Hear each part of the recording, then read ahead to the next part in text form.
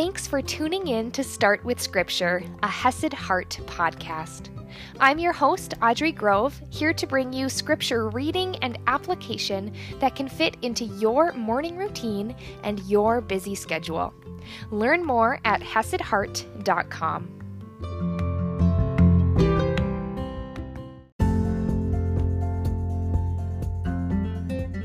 Good morning, my friends. Welcome to another gift.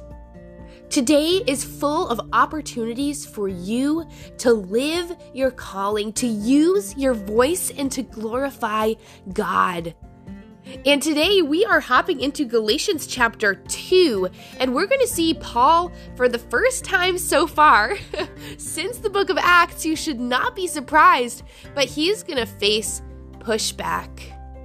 All throughout Acts, we talked about the truth that God's word, the gospel, is polarizing. And anytime you share something polarizing, whether it is an opinion or a thought or a belief or this biblical truth, there are going to be people who disagree. And a lot of times those people get very upset, especially when you are talking about something that almost like triggers an emotional response in them. It's very easy for them to lash out. So we're going to see the early experience that Paul had with the church. We saw yesterday that the gospel is totally and completely from God. Paul received his calling from Jesus himself, and he actually wasn't trained for several years before he went and met with some of the believers in Jerusalem. And that's where we are today, so let's dive right in. We're in Galatians chapter 2, verse 1, and I'm reading from the ESV. Then after 14 years, y'all, that is a long time. So after 3 years in Damascus, he went to Jerusalem, and then he was traveling around for 14 years. Then after 14 years, I went up again to Jerusalem with Barnabas, taking Titus along with me. I went up because of a revelation and set before them, though privately before those who seemed influential, the gospel that I proclaim among the Gentiles, in order to make sure I was not running or had not run in vain. So to give you an idea, those 14 years where Paul was traveling around, it said, to Syria and Cilicia, that was probably before his missionary journey ever began. That's what people are believing, that he was converted somewhere in the AD 30s, and then he actually starts traveling around and starts these journeys later in the AD 40s.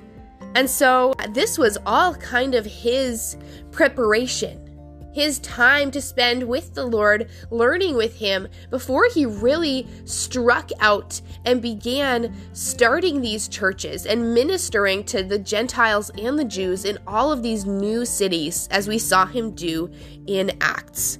In fact, some people think that this section actually corresponds to a specific verse. If we look in Acts chapter 11, we see that they were sending people out in order to bring relief.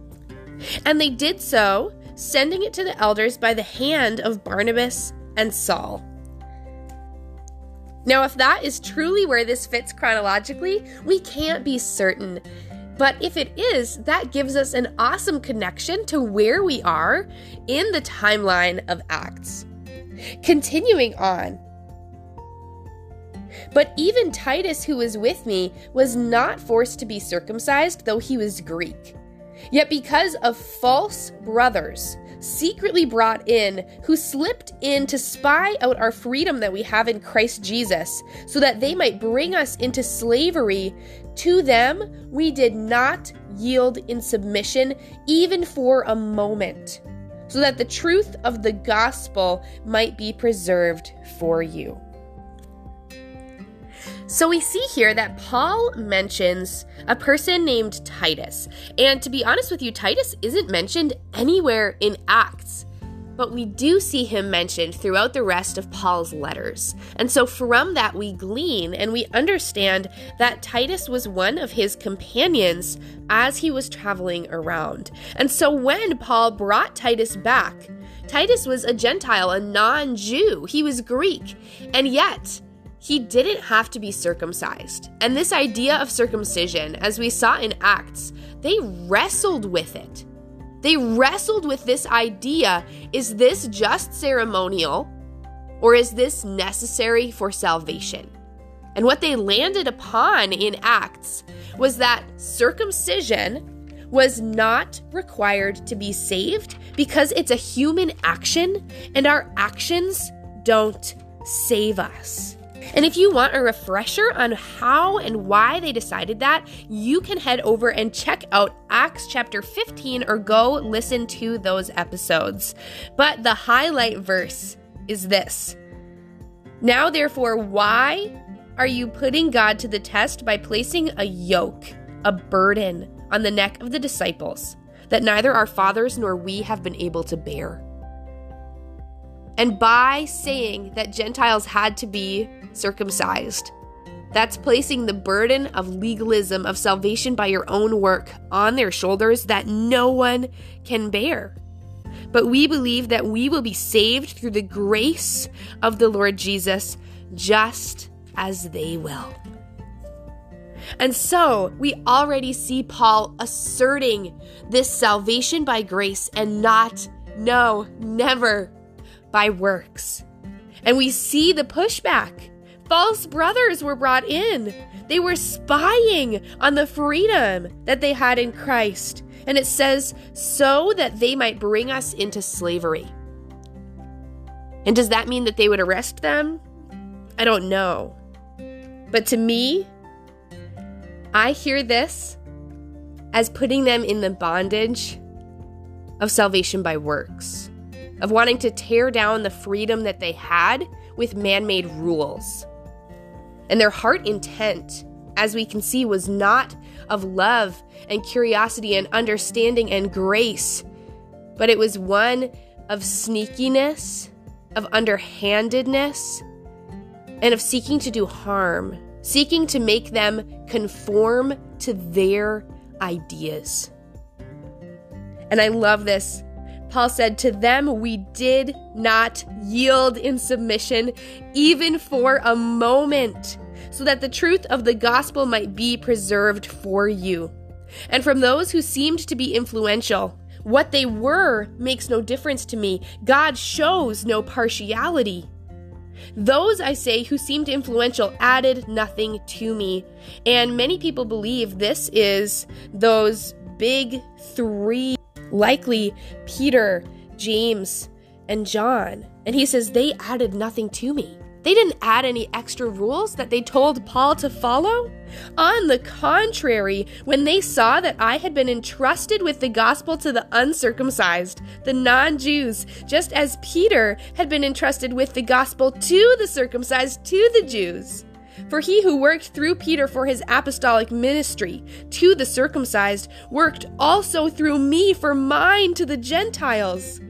And when James and Cephas and John, that is James and Peter and John, who seemed to be pillars, perceived the grace that was given to me, they gave the right hand of fellowship to Barnabas and me, that we should go to the Gentiles, and they to the circumcised.